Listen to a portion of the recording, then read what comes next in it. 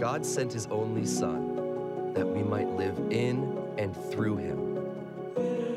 But whoever claims to live in him must live as Jesus did, passing from death to life, as we love one another, not being led astray, but remaining in his light, where there is no darkness at all.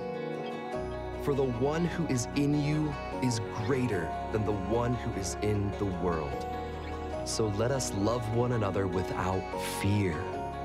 For perfect love drives out fear. And if we love one another, God's love is made complete in us. Believe in the name of his Son and love one another. Dear children, let us not only love with words or speech, but with actions and in truth. Wow, it has been an incredible morning already, and I've got to be really careful because I'm on the verge. Wow, God is so good, and amazing. I'm ready to just do a cannonball right now, right into this. It is good to have you with us here in the room. Those of you with us online in Skagit, in Belize, and from wherever you're coming from, so glad that you're with us. If you were with us last weekend, you know that we are in week 1 of a 21-day season of prayer and fasting. If you were not here last weekend, I would encourage you to go back and watch or listen to last weekend's sermon as we launched into this. And it's not too late to join us in whatever degree, small or large, that you would like to. One of the things that we're providing for you this year is a devotional, 21 days devotional, one for each day of this season, written by people from our church. And so you can still join in on that. You don't have to wait till next year. You can get that. Those are available online on our website, also with our app. And very cool, it's on the YouVersion Bible app that you can go to plans, type in Cornwall Church, and it will come up. Here's kind of a cool thing. We mentioned last week that this is available on YouVersion.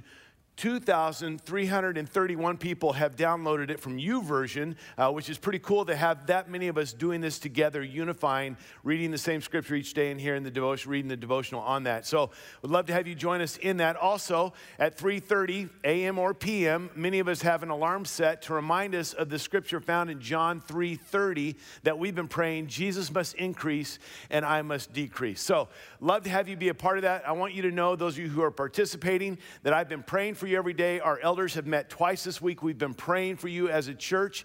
And for some of you, this is your first experience with fasting, praying that God meets you there, praying that God saves us from legalism and wrong motives and pride and discouragement. And if you've had a little struggle with it, I would encourage you to get back in there and try. And we're continuing to just seek Jesus together. So very excited about this season for us as a church. Now, today we're going to start a brand new series that's going to take us clear up until Easter. So we're going to be in this series for a few months. Before we get into that, I want to give you a little bit of a picture of my history, and then kind of maybe a not so pleasant view of a future that hopefully will not happen. All right, 29 years ago, January of 1993, it was half of my life ago. I'm 58. 29 years ago, I was 29 years old. So it was half of my life ago. 29 years old, January of 1993. Here at this church, I was a youth pastor here. Our beloved senior pastor who had been with us, he was a great leader. He was an incredible preacher. He was a wonderful shepherd. He had left. God had called him to a church in Florida, and here we were under his leadership. He had been here for, 9 or 10 years under his leadership. Everything had just continued to grow. Our attendance grew, our budgets grew, our staff grew, and he left. And then when we were left kind of like with this uncertainty, what's the future look like? What's going to happen? Our leader is gone, and they asked me to fill in until they got the new guy. Some of you are still waiting. In some of your minds, I'm still the interim pastor. I get that. 29 years, and some of you are going, would they finally get, anyway. So I'm this young 29-year-old guy, doesn't know anything about being a senior pastor, and so we're starting this new year, 1993 at the time. I went back in my files and found this is what we used to use, the bulletin that we used to use. And these are my sermon notes from that January of 1993. My sermons were much shorter back in those days. Thank you. I'm glad that you're clapping that I've grown. Yes, thank you. Thanks, Mom. All right, so I was looking at this, and I was looking at what was I preaching 29 years ago. And the sermon was based on that part of the Sermon on the Mount where Jesus says, you can build your house on the rock or the sand. And the title of the sermon was The Solid Life. And the whole point of the sermon was that our lives are not built on a leader except Jesus Christ. That Jesus is the foundation of our life. Jesus, more than anything else, is the foundation of our life. And that's what we build on. Because anything and everything else will eventually fail you, let you down, or disappoint you. Jesus alone. And my prayer is that for the last 29 years, I've been preaching that same message. Because that's the message I'm going to preach this morning. Different from that one, but same bottom line. Now, that's kind of some history. Let's fast forward 29 years from now. That was 29 years ago. 29 years from now. If the Lord tarries.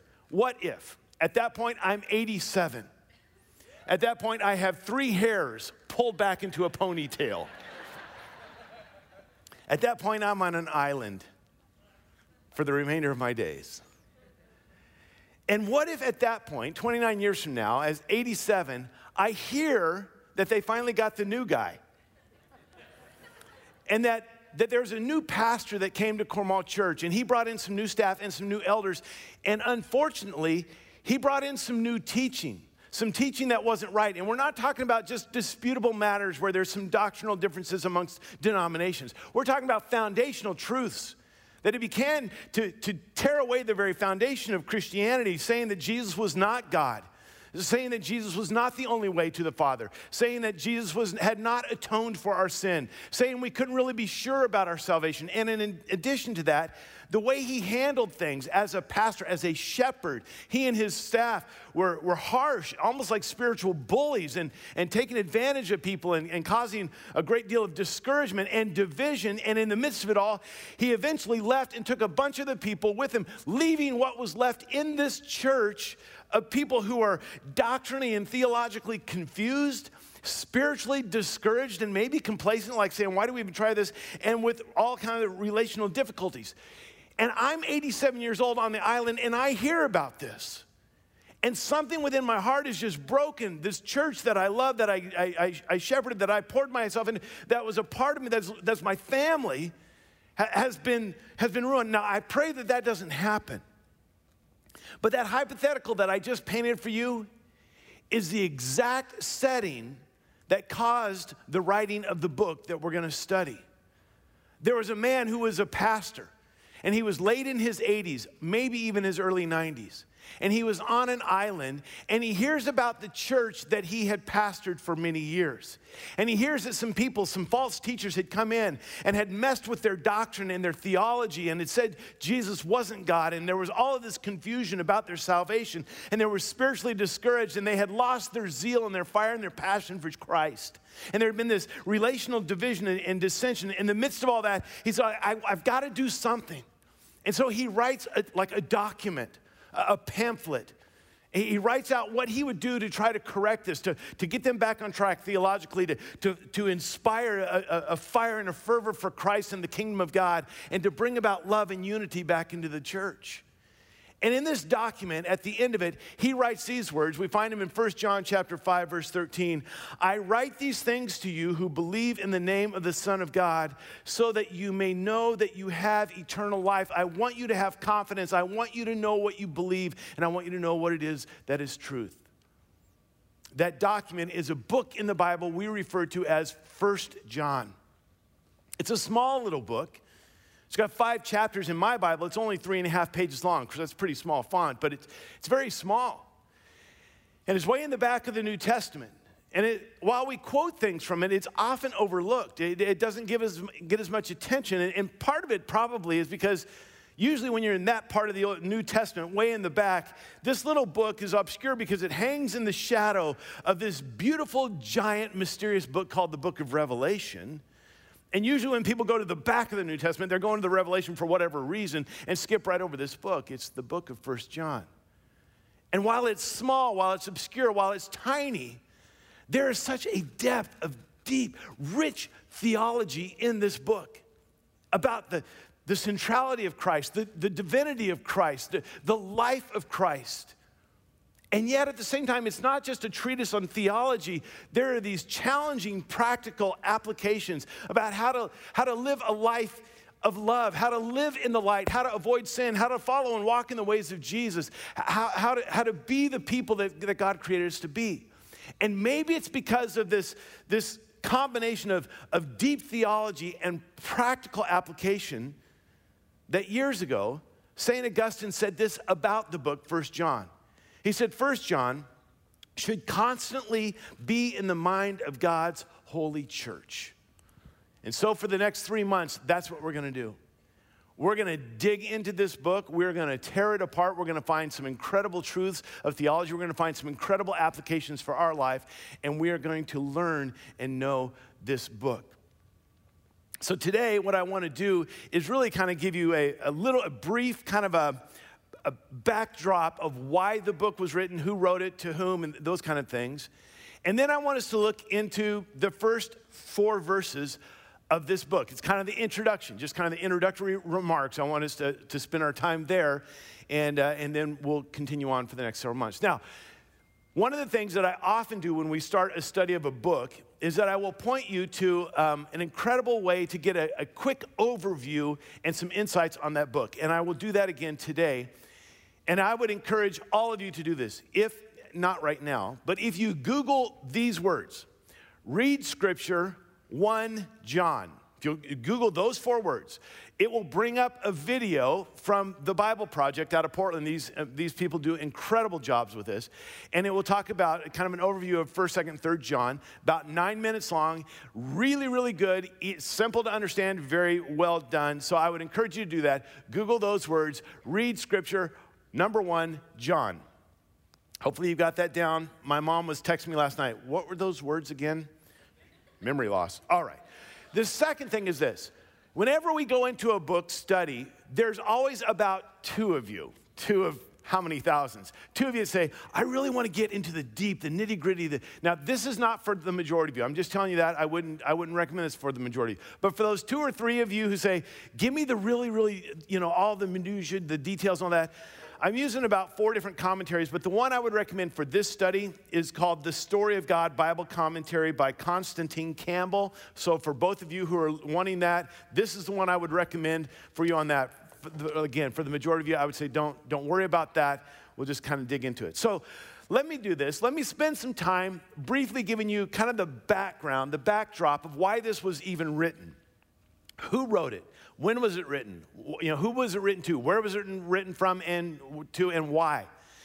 And I will say this, there are those that don't fully agree with all this. What I'm going to give you is what the vast majority of Bible scholars and church history would generally accept as the truth about these questions, okay? Now, I'll say it's not 100% agreement, but this is generally agreed upon. Who wrote this book called John? I'll give you a guess. John. Now, this is important. John was one of Jesus' 12 disciples. He's a part of the small group. I mean, he was one of them. That's like John. Not only was he one of the 12, but he was one of Jesus' inner circle, like his quad. You remember the Peter, James, and John. So James and John, the sons of Zebedee, also nicknamed the sons of thunder. That John. This is the John who is most believed the youngest disciple of all of them. He's the one that in the Gospel of John is referred to as the disciple whom Jesus loved, which is a great name if you're writing about yourself. He's the disciple. This is the John when Jesus is dying on the cross and he sees his mother and he says to her, mother, behold your son, son, behold your mother. He says, John, take care of mom for me. I want you to take care of mom for me. This is John. Now, John has written other books in the Bible, and this is where it gets really confusing.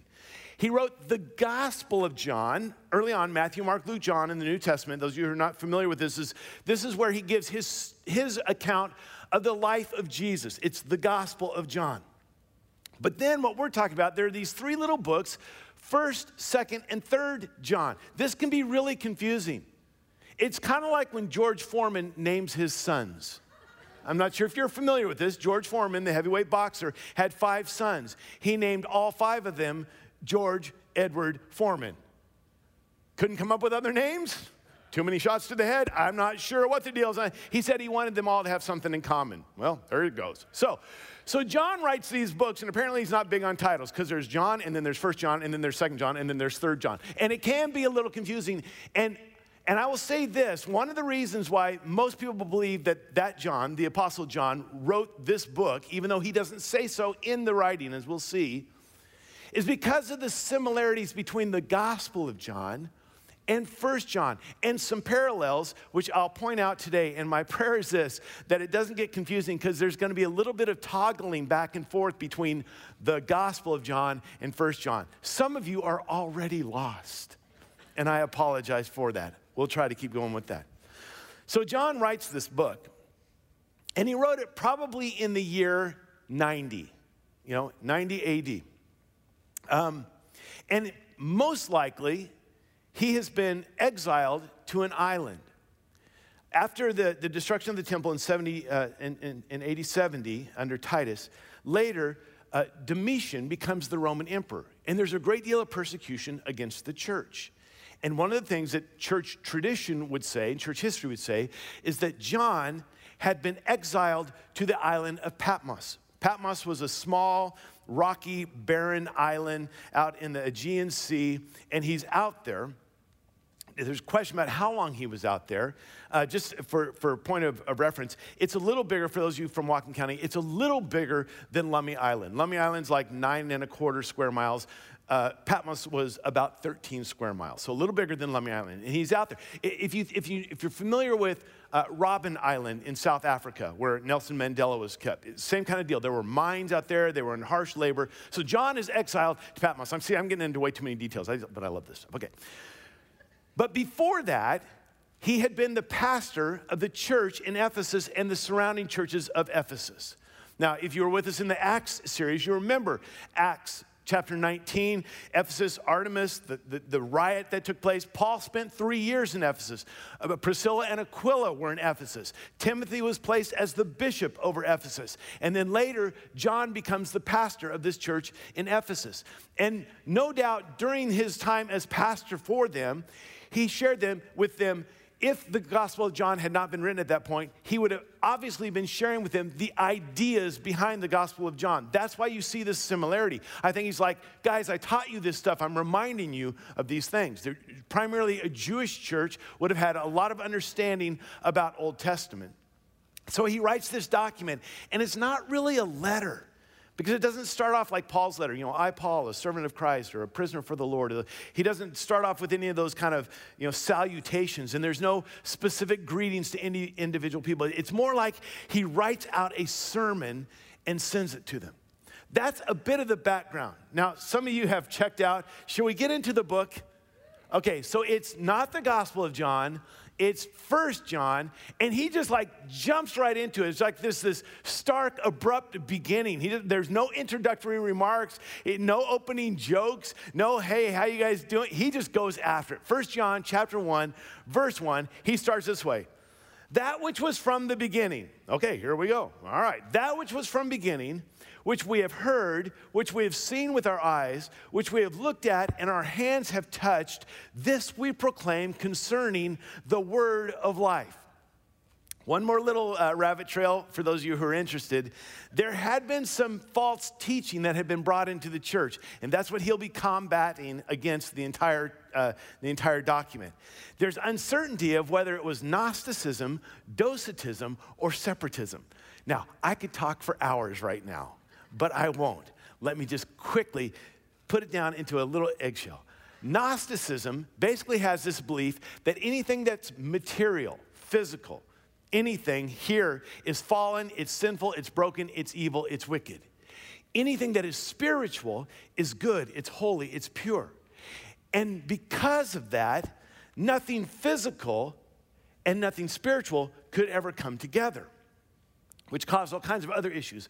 But the rationale was Jesus could not be human, like flesh and blood, and divine. He could be one or the other. If he was divine, he could not be human. If he was human, he could not be divine. That may have been the controversy.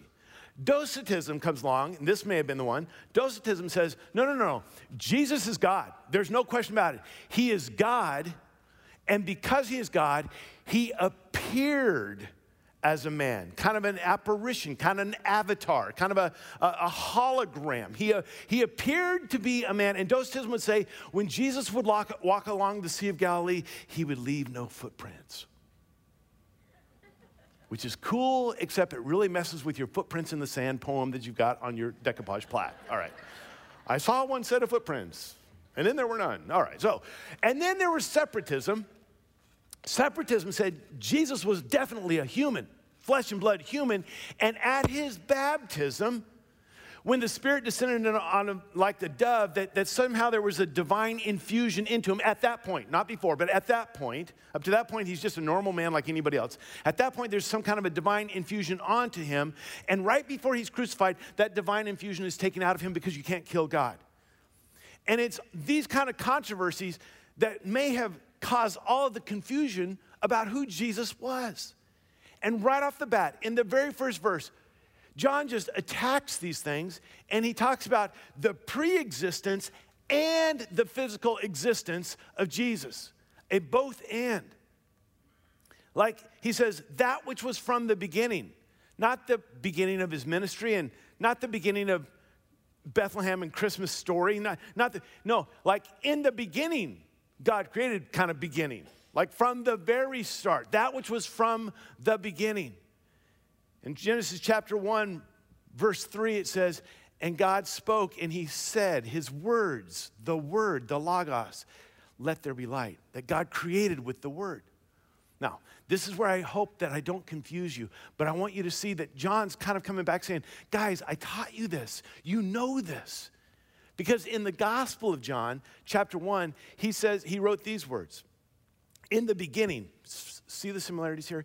In the beginning was the Word, and the Word was with God, and the Word was God.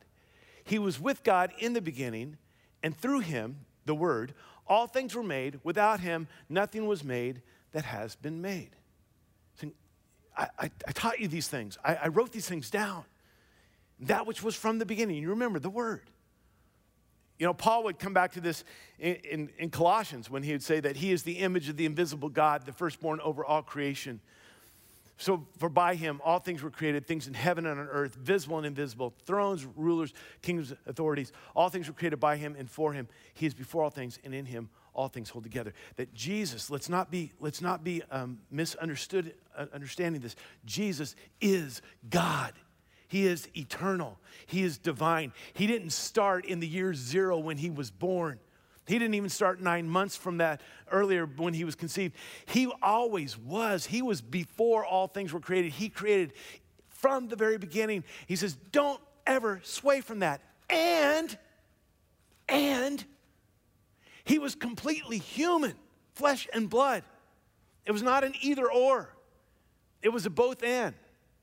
Because he points that out as well. Back to 1 John chapter 1, verse 1. That which was from the beginning, the eternal, divine Jesus, which we have heard, which we have seen with our eyes, which we have looked at, and our hands have touched. Remember who's writing this?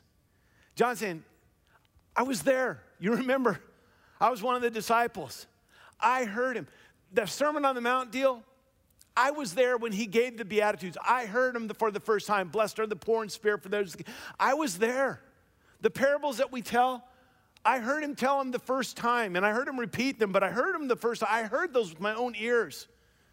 That the times where he would say, I am the bread of life, I am the way, I'm the door, I am the good shepherd. I heard all those I ams. I heard those things. The things he said on the cross, I was there. I heard those. That last supper discourse in John chapter 13 through 17, I was in that room. Guys, I heard these things myself, and I saw them. I saw what happened. I saw when he turned water into wine.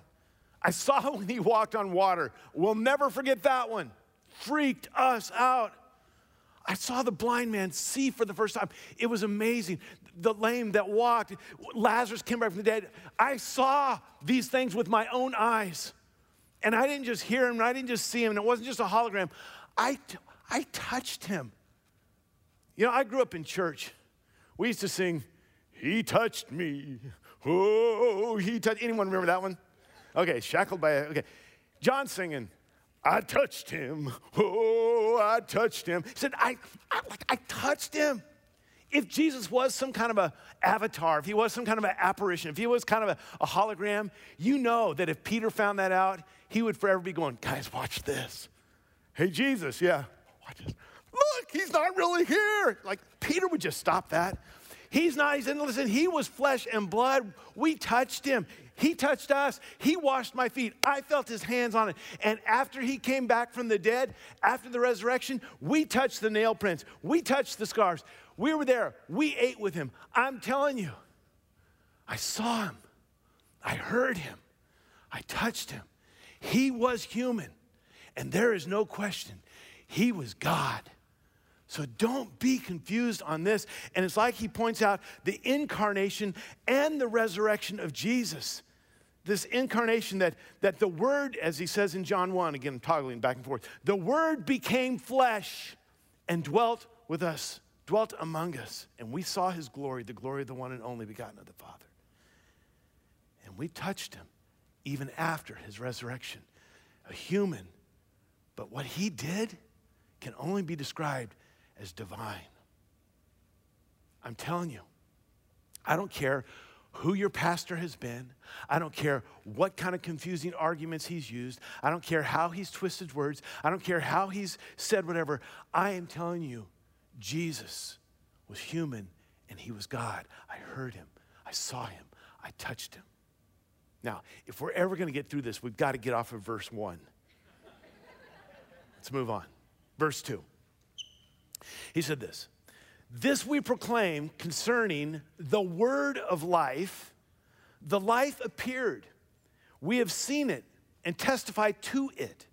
And we proclaim to you the eternal life, which was with the Father and has appeared to us. Again, you see some similarities here, but what I love about this is at this point, he has yet to use the name Jesus.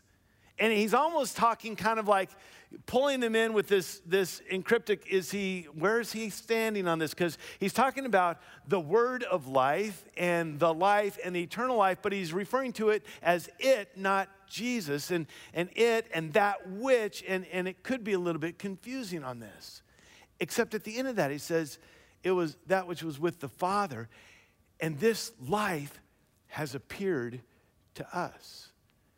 Not just a life force that's in any living object, not just this spark of life, not just this breath of life. What he's saying is the word of life, the life, the eternal life, 3 times he uses that, is Jesus. And Jesus is eternal life. Now you got to follow this because this is what separates Christianity from every other major world religion. Every other major world religion, the founder, the teacher, the guru, the prophet, whatever it was that's kind of the key leader in that, might say, I know the way to life, or I have found a path that you can follow to life, or I have acquired life.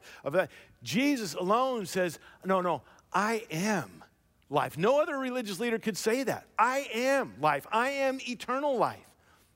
John had heard him say, John had recorded these words when Jesus said, I am the way, the truth, and I am the life. I am the life. No one comes to the Father except through me. Or John chapter 1, back to the gospel, he says, in him was life, and that life was the light of man. Jesus is eternal life. And he just keeps referring to him at this point as life. The word of life, the eternal life. Verse 3, he said, we proclaim to you what we have seen and heard so that, he says, let me tell you why I'm making such a big deal about this. The things I've heard, the things I've seen, the things about this word of life. Let me tell you why. So that, what? So that you can have right theology? Yeah, that was part of it, no question. So that you can know the truth and get back on track? Absolutely. So that you can defend the faith and yes. But he says, that's not the goal of this. It's secondary. But the goal is personal. And we'll see this in just a second. He says the goal is personal. It's fellowship. It's fellowship.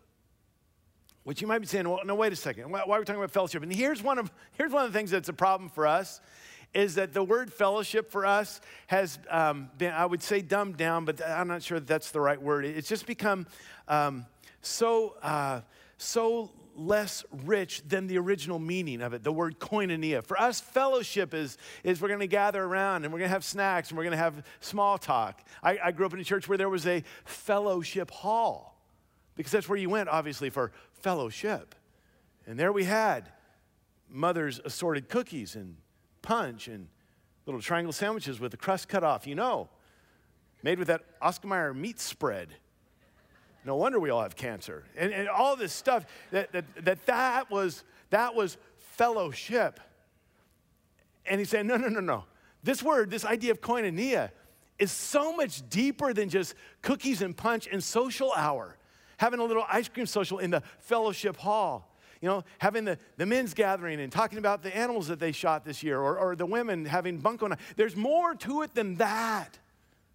This fellowship, this koinonia, is doing life together, rejoicing in the victories, crying through the sorrows, working, encouraging one another, sharpening one another, admonishing one another. As Pastor Kim would say, it's in the mud and the blood together. You're doing life together. There's this unity, there's this community, there's this connection, and it's a deep, deep connection like family.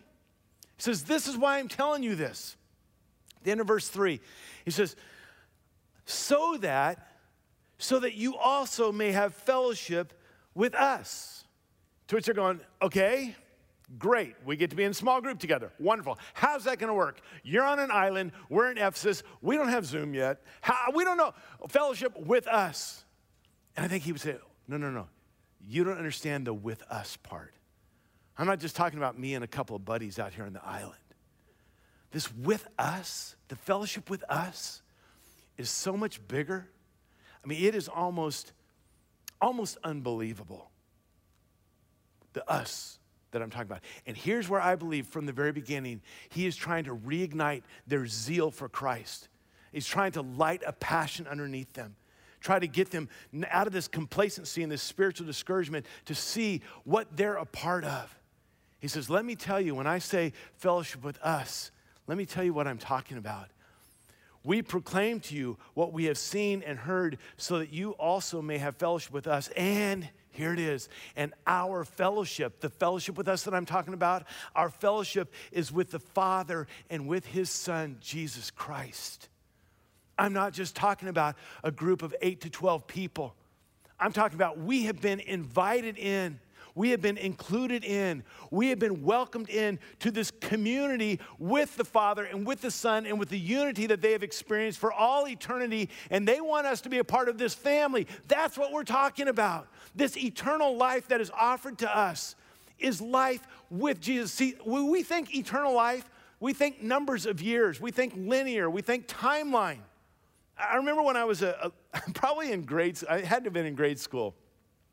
When I heard about the word Googleplex, anyone remember Googleplex? Googleplex was told to us that it was the largest number ever was a Googleplex. And in our fourth grade wisdom, we'd go around the playground saying, I know a number bigger than Googleplex. Googleplex plus 1. Brilliant minds we were. We think of eternal life as Googleplex years of life, just year after year after year after year after year, and we've missed it all together. It's not about a quantity of life.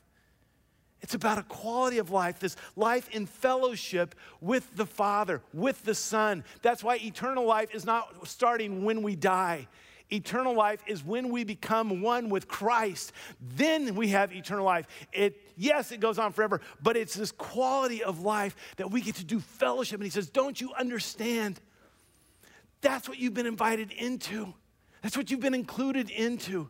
What an honor, what a privilege, what an amazing thing to do life together with other believers, yes, and with Jesus right in our midst as a daily reality. Can I push pause here for a minute and just say, this 21 days of prayer and fasting that we're in right now, this is the goal.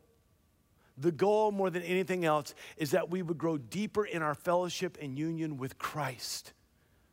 that we would say no to ourselves in order to say yes to Jesus. We would decrease, he would increase, that he would fill the hungry with good things, and the good things are his own self with us, that we would grow in that.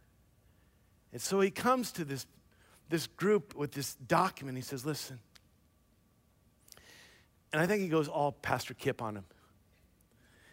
If you get nothing else out of this document, get this. Jesus is divine and human. And I've seen him, and I've heard him, and I've touched him. And he is the word of life, life, and eternal life. He is eternal life. And because of that, he invites us into a life with him. Get that.